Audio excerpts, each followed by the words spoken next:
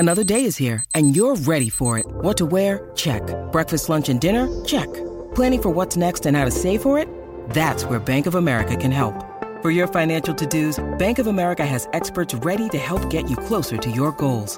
Get started at one of our local financial centers or 24/7 in our mobile banking app. Find a location near you at bankofamerica.com/talktous. What would you like the power to do? Mobile banking requires downloading the app and is only available for select devices. Message and data rates may apply. Bank of America N.A., member FDIC. The book was originally a memoir about coming to America. My life and everything got much more complicated. So I put a lot of stuff in the book to show you my history and how it connects to what's happening right now.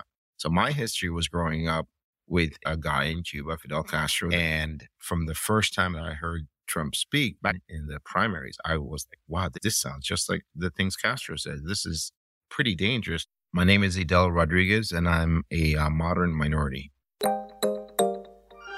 Welcome to Modern Minorities. This is the show about work and life, told through the lens of what makes each of us different. I'm Sharon Lee Toney, a Chinese-American girl born and raised in New York City. And I'm Raman Sehgal, an Indian-American boy who came from Alabama with a banjo on my knee. Through conversations with some really interesting people, we uncover the stories, perspectives, and often unspoken truths about how our guests uniquely experience the world. It doesn't matter where you're from, the color of your skin, or who you love. We're all minorities somehow, but we're no one's model minority. This is a show about all of you, for all of us.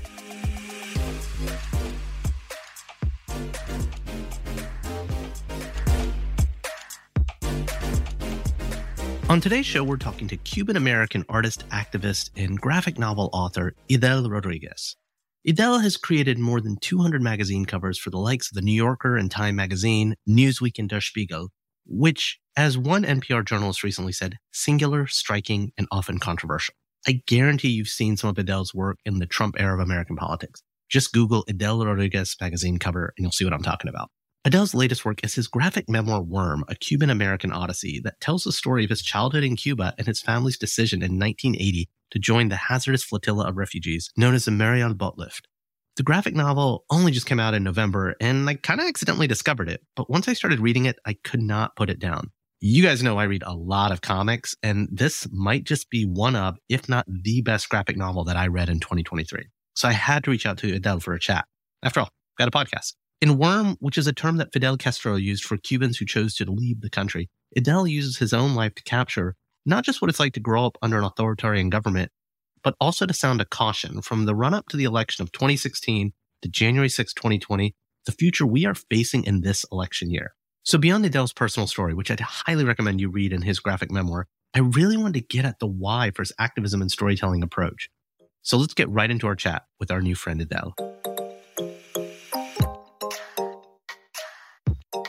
Edel, thank you so much for coming on the pod. It's great to meet you.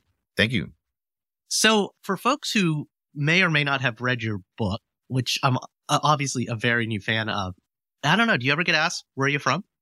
Yeah, actually, that's partly how the book came about. Yeah. Whenever I met editors in conversations, probably about 10 years ago, 12 years ago, they were like, so where are you from? And then in that conversation, I would share where I'm from and a bit of my story. And immediately I would hear, that's a book. Well, but what's the quick answer? Like when you're just at a party with your friends, with your wife on the street, what's the quick answer? Do you say Miami? Do you say New York, New Jersey? No, I would say, where I'm from, I would say Cuba. Yeah. Okay. Yeah. Havana, Cuba, or Cuba. Yeah. I usually go, you go back to the beginning, at least in my mind. I wouldn't say I'm from Miami. That would be the second or third option. And in New Jersey is where my body happens to be at right now, but it is not like I don't feel where I'm from is where I'm originally from. Well, let's talk about that. I mean, because you're from El Gabriel, right? Like, can you, obviously you read the book, there's so many stories, but what's one of those kind of stories from your youth? And it doesn't have to be so much about the message of the book, but just what's a story from growing up? What's one of those things that you remember the most? I think what I remember the most were stories of just playing out in the streets with my friends, which I took for granted back then, but now living in the United States, you just don't see that much of that happening. So we lived in the street playing games and, hunting for birds with, slingshots and it's just wild kids roaming around, like shirtless and shorts and barefoot, which no kids run around barefoot anymore. That is what I remember of my youth. Yeah. And I mean, I don't want to say it's this idyllic youth. It's just was the youth that you knew. Right. But so much of the book talks about the perspective of your parents and what they had during your youth. And there was like this fear of your youth for you and your sister that your parents were slowly kind of realizing. When did that start to realize the experience your parents were having versus yours? When did you start to realize the difference between those two things? I honestly wasn't that aware of what was happening because I think that my in terms of politics, and I know I was surrounded by it, but I was, living in it. So I didn't fish and water. Yeah. I didn't really have an outside perspective, but my father had lived before the revolution, when Cuba was, a functioning like democratic state, even though it was a ton of corruption. Yeah. But it was more, there were goods in the stores, there were, imports, so it was a flowing economy and he knew that. So when the revolution came in and then all of a sudden there were all these rules and these things that kids had to do. And, he never, saluted government in school, it was just, so he was his own man. Yeah. Right? He was seeing things, he saw things in a different perspective. And that's when him and my mother started having conversations about what to do with this, because he was mostly concerned about us growing up and becoming part of a system that he didn't like, or serving a system that he didn't think was human. And the idea that I would have to be sent into the military to fight overseas, or that my sister was caught up in administration issues at school. Yeah. It's not what they felt that they were kind of losing their children to the state. Do you think that was the tipping point? Because for a while, when you read your work, it's your dad's making do. Your mom and dad are kind of behaving a way they're supposed to, but at the same time on the edges, still kind of being his own man with the entrepreneurial stuff, with the photography, etc. Mm-hmm. And they were kind of making do. In fact, I think in the book, your mom makes the argument, hey, we got this. It'll be fine. We'll get to Spain somehow. Yeah. What was the tipping point? You and your sister? Yeah, it was twofold. It was us and what was happening mostly with my sister, because she was a bit older and they were already she was being kind of treated differently or restricted at school because the teachers and the government knew that we were trying to leave through Spain. And the other part was my dad was, he felt pressure that he was going to, be jailed or be punished for some of the work that he was doing, in black marketing and trying to get materials for his photography business and other things. Mm-hmm. So there was a lot of spying going on of our family for basically trying to figure out ways to get by. We weren't the only ones. There were other ones that were also being looked at. And all those pressures came to a head. And my father just thought, well, if we try to leave through Spain, that could take 3, 4, 5 years, or it could get caught up in problems. And here came this boat lift where we could just jump on a boat and get out of here as soon as possible. Yeah. I mean, the images in your illustration, the storytelling is just so visceral and vivid.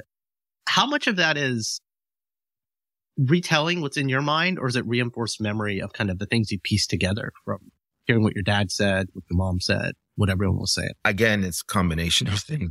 It's sort of like from the time that I left and I grew up in Miami in the 80s, I kept processing these images. Like, why did we leave? What's going on? Trying to understand the politics of it all. Yeah. But also had those moments kind of ingrained in my mind.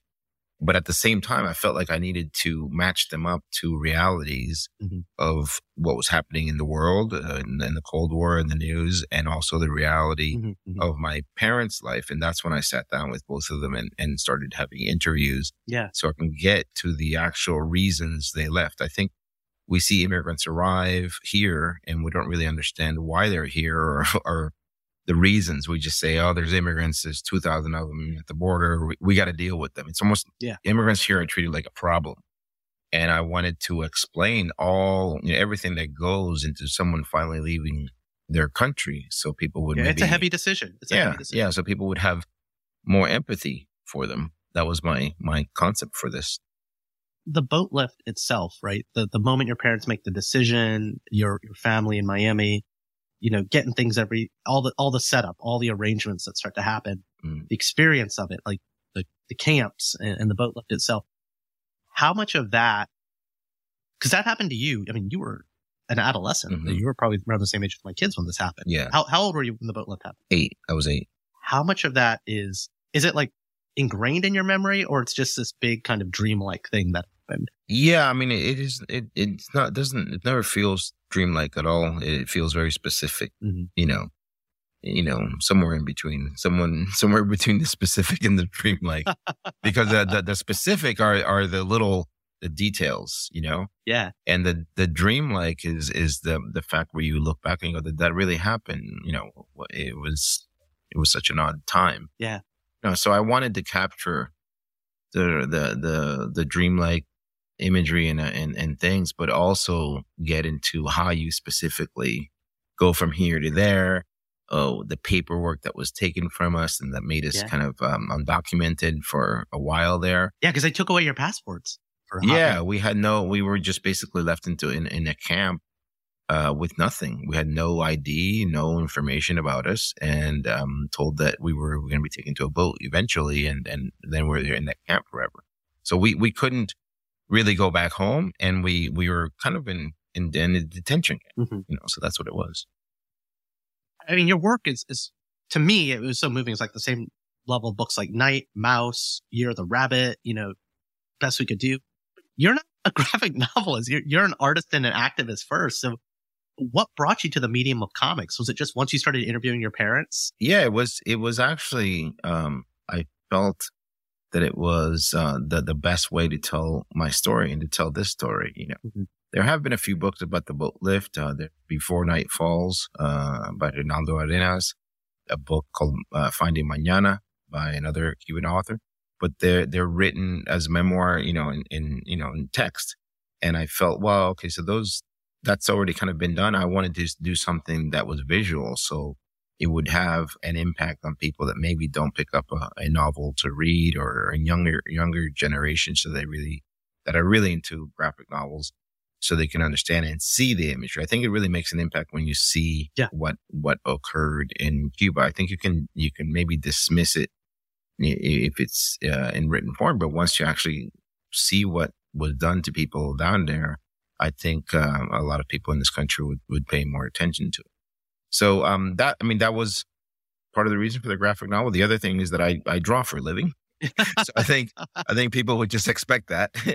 But yes, I've never been I didn't grow up with comic books in Cuba, definitely. Yeah. So once I arrived here, I wasn't really into comics like a lot of my friends were. I mean, I would pick up some comics, casually, but they also cost money. We didn't have any money in Miami, so there was no extra cash to go down to the comic shop. So I've never, but I as I grew older, I did, become interested in reading some graphic novels, but I've not been like fully into that world. Yeah, it's so interesting.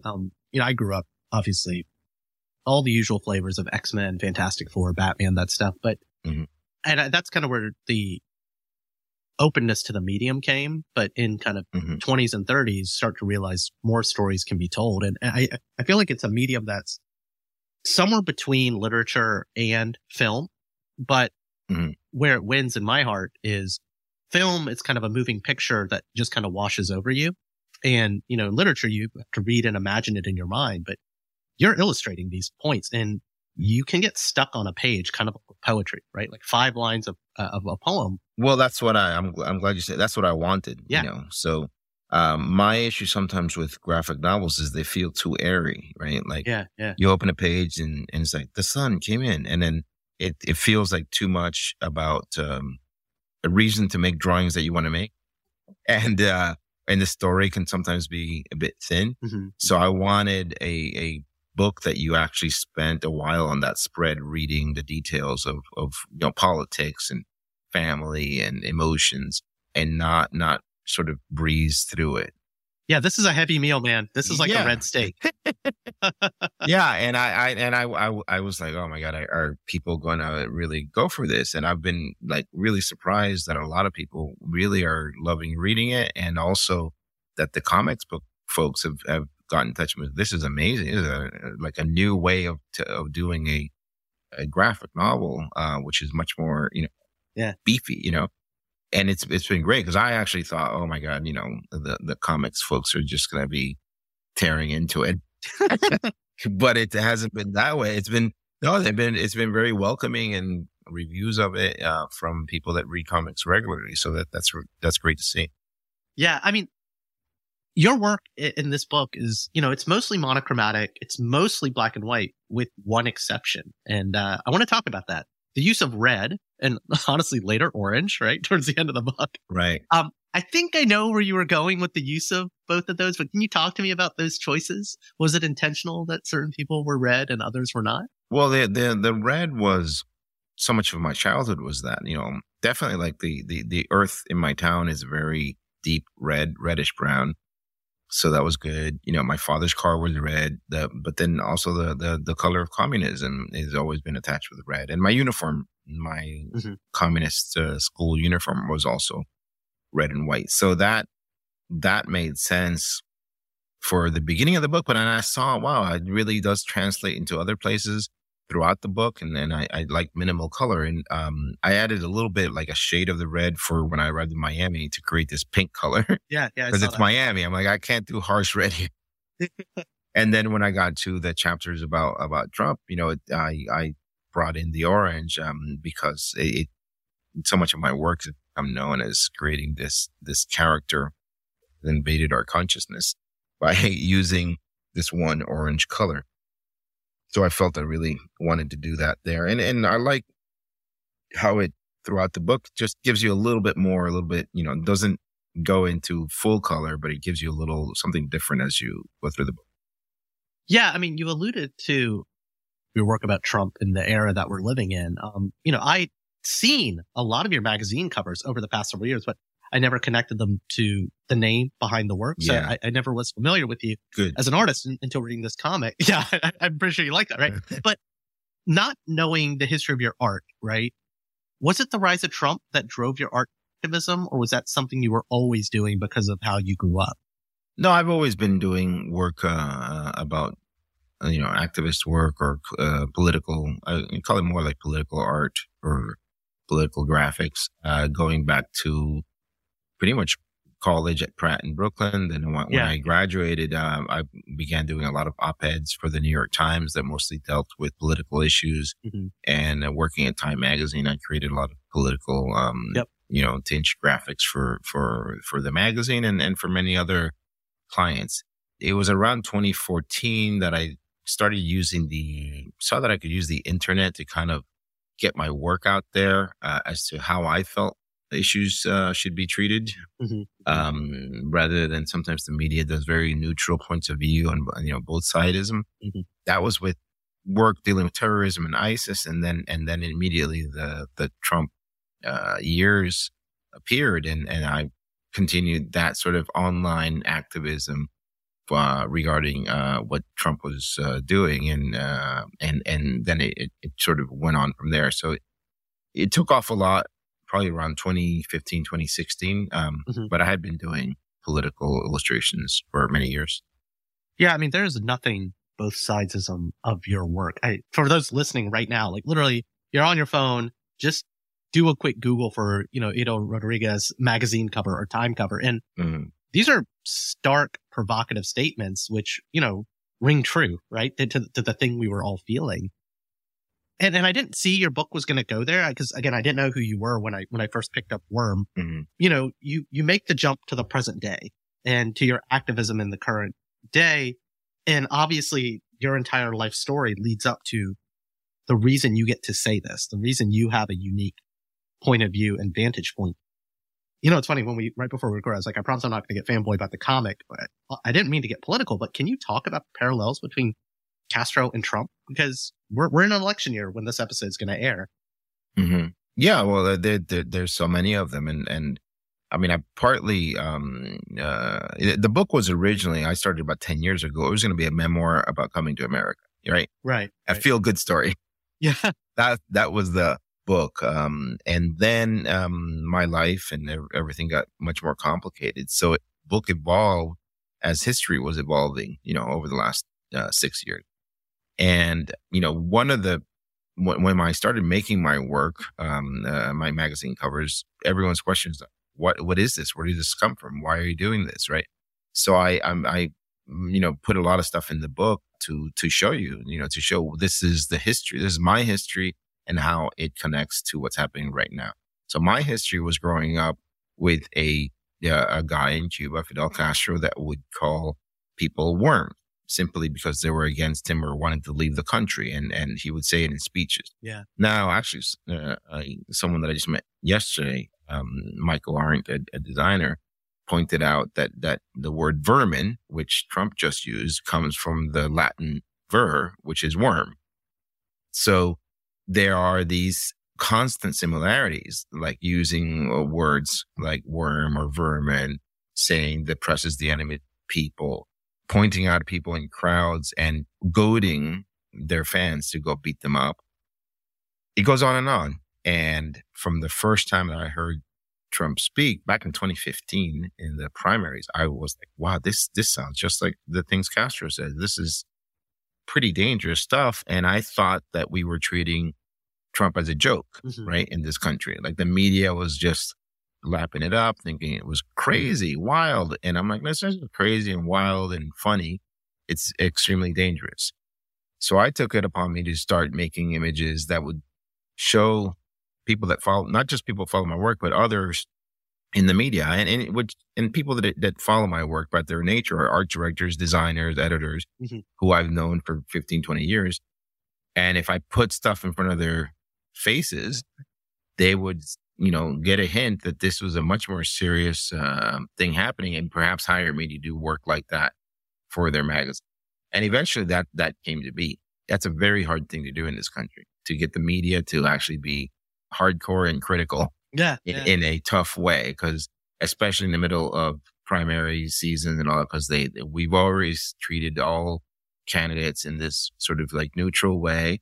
And I was like, I don't think this is the time for the media to be neutral here. You really have to stand and stand up for freedom of the press. Yeah, our way of life is at stake. Our way of life. And as I was doing this, myself, I'm thinking, wait, am I going too far here? What am I doing? I felt something, but I also, as a human, think, well, I don't want to take advantage of my powers, and my powers being art and image making. But when finally the election happened in 2020, and I saw how he dealt with that result, and then the attack on Congress by him telling people to do that, then I felt vindicated. I'm like, okay, there is everything I've been talking for the last 4 years. Yeah. And then putting it finally into a book, I felt totally at ease with it all. He gets elected. So many things happen, Charlottesville, etc. And, you're not on the fringes anymore. You're on the cover of Time. You're on the cover of Der Spiegel. And again, people listening, like, just Google these images really quick. You'll see them. You'll recognize them. You'll feel the visceral gut punch of, oh shit, he's right. That was my reaction when I saw these covers. Right. Before I knew who you were, what now? Like, okay, we're marching towards this again. It almost seems inevitable. I think we're in a very dangerous time, probably more dangerous than before, because this country, having witnessed what happened on January 6, 2021, where there was basically a coup attempt, is considering by Democratic voting the same guy to go in and do the same thing. So it tells you that a lot of people are okay with this. A lot of people are okay with a coup attempt. Yeah, I mean, dude, for me, it was, 9/11 was scary. I was in my 20s, but that was from outside. And January 6th was a scarier day for me. Yeah. Because I didn't recognize, and there's always been those elements of my country, even, during the Trump era. But yeah, that was arguably one of the scariest days for me. Yeah. And now you look at all these people and not just the voters, but the politicians are just, yeah, well, it's okay. We can, like sweep to the side. It's fine. Yeah. And what people don't necessarily understand is that these, movements, say like the Cuban Revolution and takeover of a dictator. There's been a dictator in Cuba for 60 years now. Mm-hmm. The Nazi Party and the National Socialist Party in Germany. All of these things took they don't happen overnight. They take 10 years to develop, right? Yeah. The 30s, that's what Germany was going through. Cuba in the early 50s is when the Castro started to try to get power, but then he was jailed and sent to Mexico. He regrouped, he came back. So this is a process. So we're like in the middle of a process right now, and I think people think that January 6th was just a random event. No, this is the way that Trump and his followers and Republicans want to function. Let's say, what if he becomes president again, and who knows what he does? But then what happens at the 4-year mark where he has to run again? You think he's going to have an election? Yeah. So it's all it takes a long time. And that's how countries get changed forever. And I think we're just taking it, not taking it as seriously as we should. Yeah. History has a way of repeating itself, but we sometimes think we're better now. We know more now. We're so much more evolved. I do think I think there's like an American hubris about everything. But in this case, it's this American feeling. Well, it's not going to happen here. We're not that. We're not that. And let's take another risk. Yeah. Let's take it to the edge again, and see if we can, and I don't like, I can understand if someone was like worth it. Mm-hmm. Jesus, I got to ask kind of a related question. So look, no diaspora is a monolith, right? Indian Americans don't all think the same way. Black Americans don't think the same way. And Cuban Americans, by no measure, also vote down the same kind of like path. There's such a diversity of point of views within the Cuban American diaspora, depending on when you came over, how you came over, but across the political spectrum. And something that really kind of resonated with me is in the height of your Trump era activism, you talk about your parents' reaction to your work, specifically your mom. And I think about in the Indian American community, how people are reacting to Modi, depending on what generation, when you came over, were you born here, were you born there? Right. There's just a complete families not talking to each other. I literally stopped using WhatsApp in my family groups because of this, right? Okay. How has that been playing out, with your parents, their reaction to your magazine covers, their reaction to this graphic novel? I mean, start small with your family, with your parents, and then what's been your observation of your community? Well, and one thing is in the book is one time where I had just made I think it was a new Trump cover for Time or something like that. And I'd put it up on Facebook, and within like a minute, my mom called me, and her first question is, when did you become a cheap artist? Yeah.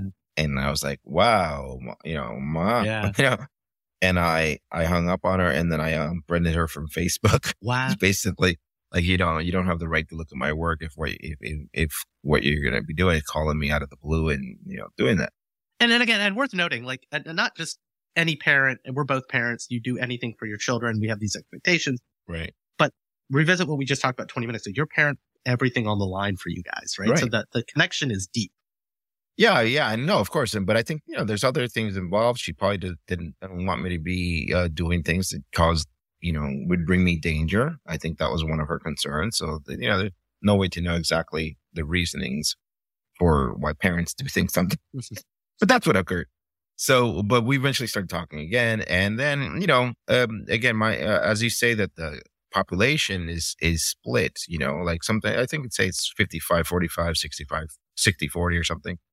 But within people themselves, they're split. They change their minds all the time. And that's the thing that's different sometimes, at least within the Cuban population, as opposed to sometimes Americans are very set in their, I am this, I am Republican, I am a Democrat for life.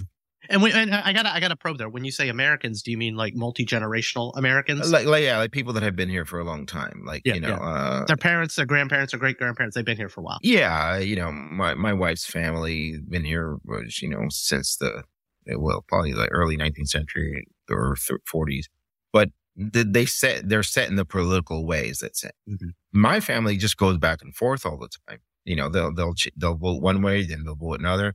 So within a few years, my mother started seeing that there was a problem in this guy. I think COVID, the way he treated COVID, woke them up because it affected them because they're older people. And then the insurrection was the final, nail in the coffin that it's like, well, this wrong way to go. So they might vote Democrat now or not. Here's what's interesting. Something you said in your book, it was so profound. Because of what they lived through, right? One party coming into power, yeah. Castro.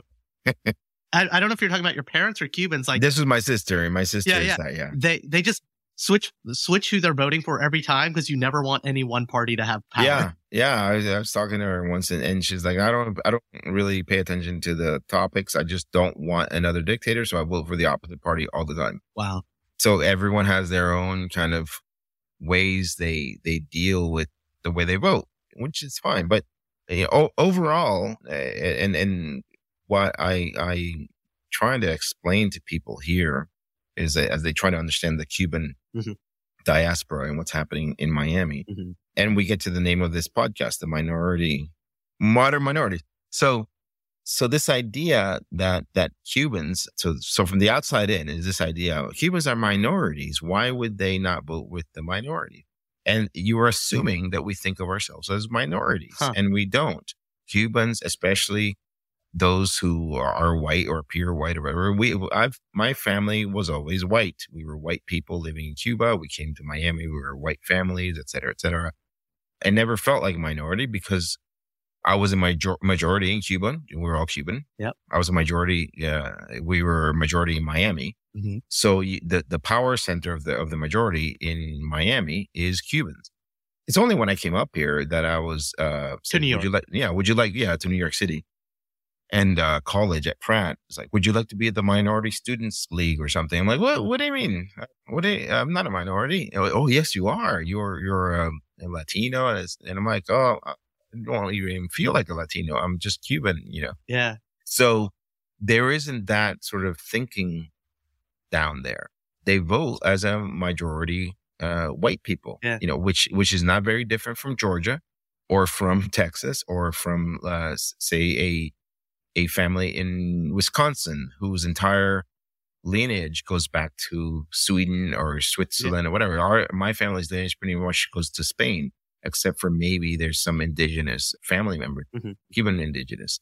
So there's a misunderstanding, or I think this country, the United States, tries to label everyone all the time.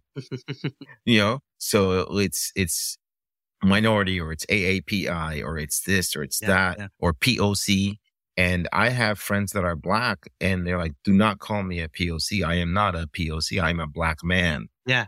My black man experience is different from an Asian person's experience. And I think I would like this country, the United States, to start talking about people and groups as who they are, not as these vast collections of colored people. Yeah.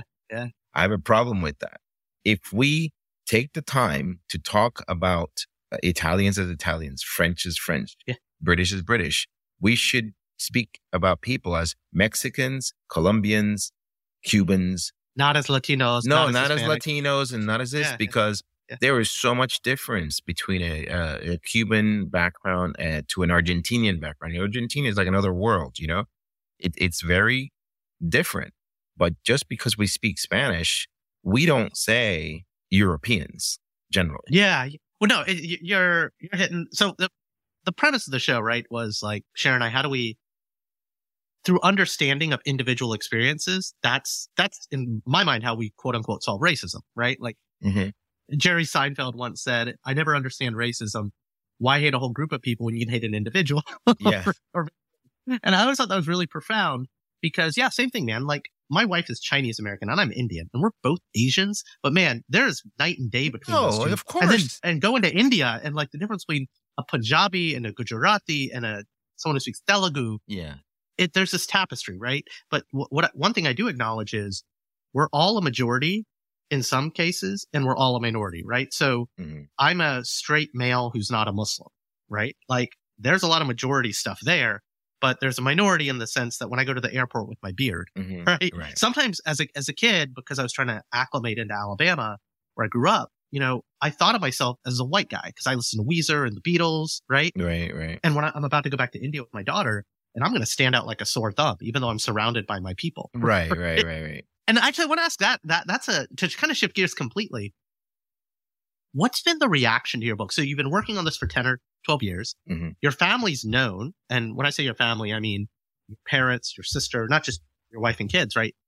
Before the book came out, before the reception came out, what did people think about you working on this and what little they were seeing of this? I don't think that they, my family is not really in the details of what I do. Fortunately, there's never been that much. I mean, they know that I'm an artist, but I'm their son, and they just want me home to hang out and like eat. Yeah, it is not. Oh, you're working on a book. Yeah, okay, but it is not their main focus. So I interview them. I ask them questions. I say I'm working on something. And then I'll call them again. I have a question. Hey, who was that guy that came to our house that day? So, oh, that's such and such. I'm doing this for the book. But they didn't really know the entire, thrust of the book or how it was all playing. But now that they're looking at it, they just go, they're like, yeah, accurate. That happened. Yes. They're loving the sort of the attention it's gotten, and they're having fun with it. And even, the stuff that's in here that's controversial, my mom hasn't called me mad about anything. She was like, no, it's okay. Like they're if things occurred in life, they're okay talking about it and they can. Yeah. You're being truthful. Yeah. As long as it's correct. And there are some times where I depicted it sometimes badly, something that occurred. And my mom's like, oh, you don't understand. It was much worse than that. This other thing happened. I'm like, oh, wow, you didn't tell me. Wow. So there's even more that's triggered in their minds now. Once they've read it, they're like, oh, yeah, and then that other thing occurred. So as I read in the book, you have two girls, right? Yeah. How old are they now? They're 19 and 14. Okay. Yeah, you're in it then right now. What's been their reaction to the book? Oh, they loved it. I mean, my 19-year-old, my 19-year-old helped me finish coloring a lot of this stuff. She was really in the middle of working with me for part of it before she had to go back to college. She's going to art school too. And yeah, they've been fans of graphic novels for a long time. So the fact that I made one and that they were in it in a couple of pages, cool. They really got a kick out of that. And I really did want to create something that became, a document for them, a place where they would see their great grandparents and and their grandparents, and a place for them to learn some of their own history. Having grown up here, they don't really have that much of a direct connection to Cuba. And lately, especially my older daughter has gotten much more interested in the details and history and traditions of Cuba, and it's been nice to see. Yeah. In the book, you share a moment when you took them back to Cuba. I think maybe a couple of times. Yeah. How old were they on their first trip back? I think that was in 2014. So they were probably about 10 and 6 around there. Yeah. Or 10 and 5. Yeah. And it was quite an adventure. It's funny because I'm about to take my daughter, who's almost 8, taking her back to India in a few weeks. And my first trip to India was when I was 6. Okay. And I'm just curious, what was their reaction?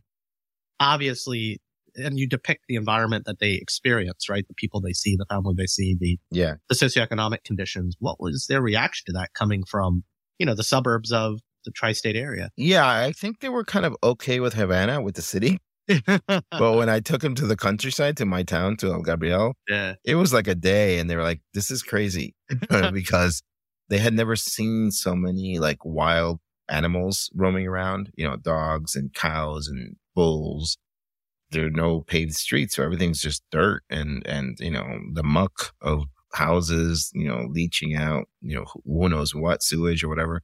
So I had actually the younger one, she was 5. I had to carry her on my shoulders throughout town. Wow. She would not walk. She was like, no, I don't want to. No, the floor is dirty. And it is a result of growing up in, suburban America where everything's super duper clean, which is also, the main thing I noticed when I arrived in this country, how everything is so prim and proper. And it's not like that in my town at all. But one of the things that I noticed, we were just at my family's house one night, right? Because I was doing an exhibit in Havana in the city, and I took the car, a bus to our town, and we're going to stay there overnight. And in the middle of the night, around 3 a.m, I'm awakened by my 5-year-old with like really severe stomach pains, and she was crying, and I called my aunt. I said, we have to take her to the clinic. And she just goes, Edel, what clinic? Wow. I'm like, we don't have a clinic in town anymore. And I said, okay, well, then the hospital. It's like, well, the hospital is about, 4 towns over, and there are no cars to take you at this time. So it was for the first time I got like this sense of what it was like to live in this place with a little kid, which was my parents' experience of me doing that. I was sick all the time when I was a kid because I was in the streets eating who knows what. And that tension of having a kid and not having a car to take them somewhere, not having a clinic in town, it's very tense. It's a very difficult experience to raise children, in those environments. I would imagine that their perspective on the world changed after that trip. Yeah. No, they really, it was great to bring them because they have they immediately got a bigger appreciation for what they have. Yeah. Here. Yeah. And not just the things, but also the freedoms and the way we function. They got hints and I explained to them, look, that's the military watching over the crowd. Yeah. Every, in the plazas, there were police and military installed there. So they got a sense of what that was like. Yeah, I like to say sometimes, and I was born here, right? But like, if you live in the West, and it's not a judgment call, but like kind of won the genetic lottery in terms of those freedoms or those things that we really do take for granted until you can see it, right? Like my first trip to India when I was 6, I'd been to Venezuela and seen the machine guns at the airport. But at the same time, sometimes I'm at Grand Central in New York City, and, you see the National Guardsmen with machine guns too. And I'm like, right. Yeah. And that's actually surprising when that happens. You're like, whoa, okay. Yeah. But the reasons are different. Yeah. Generally. But what I was saying is like those images don't exist in this country, but then when you see National Guardsmen at the Capitol in front of metal. Yeah. Well, and that's what was so upsetting to me is basically seeing, what I grew up with. But there is a lot of, I have conversations with my friends here and like, what do you mean? We're being spied on all the time. I'm like, listen, you don't understand what being spied on all the time actually is. Yeah. It's one thing to be spied on for selling you advertising. Yes. It's another thing. Yes. And it's just, anytime people do things like that, it just generally bothers me because you're diminishing what actual, dictatorship, what actual things that are happening in places like Burma or Pakistan or Venezuela by saying, well, I feel like I'm being, spied on constantly. No, it's different. You don't know. Yeah. What's one thing that your kids would say they've learned about you or learned from you? Well, I think that the thing that I try to pass down and I think they picked up on is this idea of believing that, if you just do your work and you do what you feel is right and what you're passionate about, things work out. And I think that's my main focus is not getting too concerned about where life is going. Just function and be good to other people and be honest with your work, and things will happen like kismet, like things were meant to be. Yeah. I try to get that across to them as much as possible. And I know NPR totally stole this question that we ask all of our guests, but if you could go back and talk to that little boy in El Gabriel, who doesn't know what's in front of him with boats, and with art school and with magazine covers. What would you tell that little boy? I think that it's just to let him know that things are going to be all right. If you just keep at it, if you keep doing what you want to do, which again is what I try to get across to my kid. I was very scared, concerned, wondering what was going to happen to me once I arrived here, and then what I was going to become as an adult. My main focus, once I arrived here and having gone through so many questions and interviews or dealt with this book, I've thought about this a bit more, why I made this, and my main thing was that I did not want everything that I had lost to be in vain. Mm-hmm. I lost my grandparents, I lost my family, I lost my friends, and I didn't want to come here and not make something with that, right? So since I was about 9, 10 years old, I was the most, I went to every class. I tried to get the best grades. I was thinking so much about who I was going to become. I wanted to become something. I didn't want to have lost my entire family and then done nothing with it. So everything you see, if you see my book, if you see other things, it is sort of like honoring what happened to my family and why it was split up, and trying to make the experience and the difficulties worth something.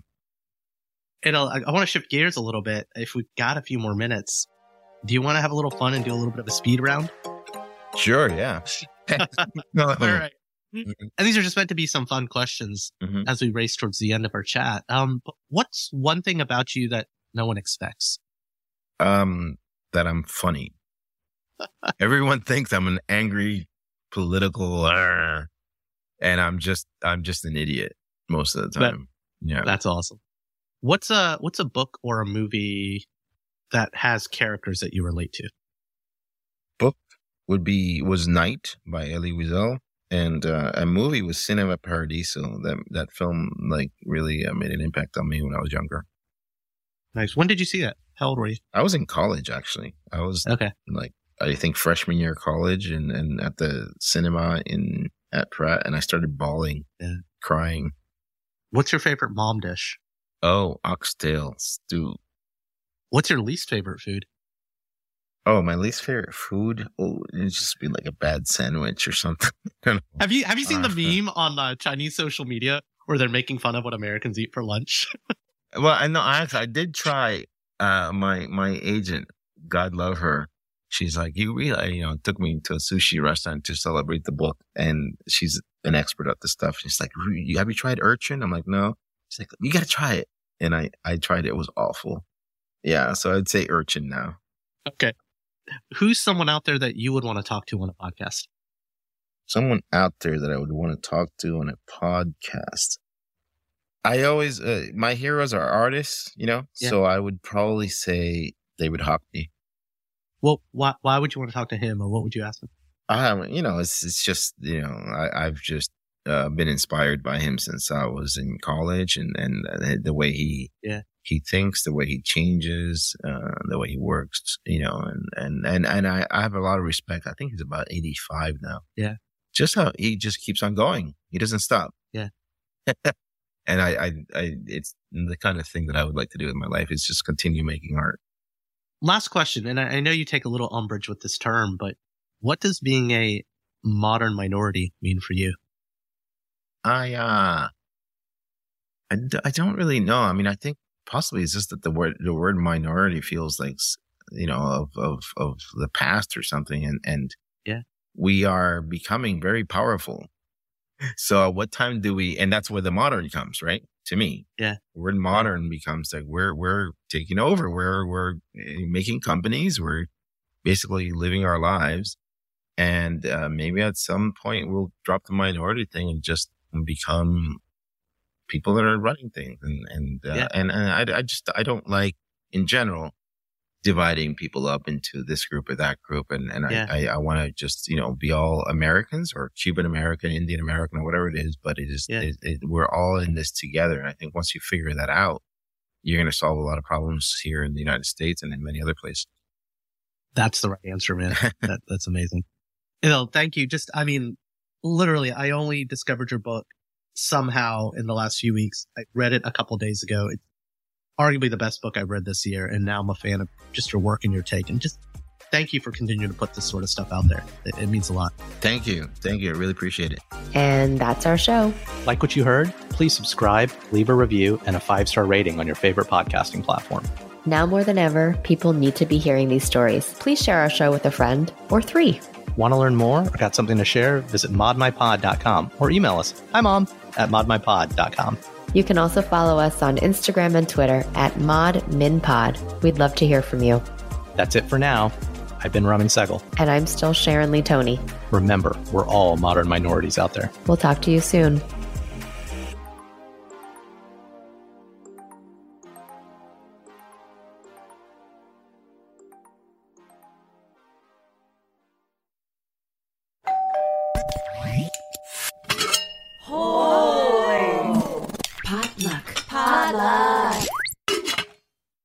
Prescription products require completion of an online medication consultation with an independent healthcare provider through the LifeMD platform and are only available if prescribed. Subscription required. Individual results may vary. Additional restrictions apply at lifemd.com. Read all warnings before using GLP-1s. Side effects may include a risk of thyroid C-cell tumors. Do not use GLP-1s if you or your family have a history of thyroid cancer.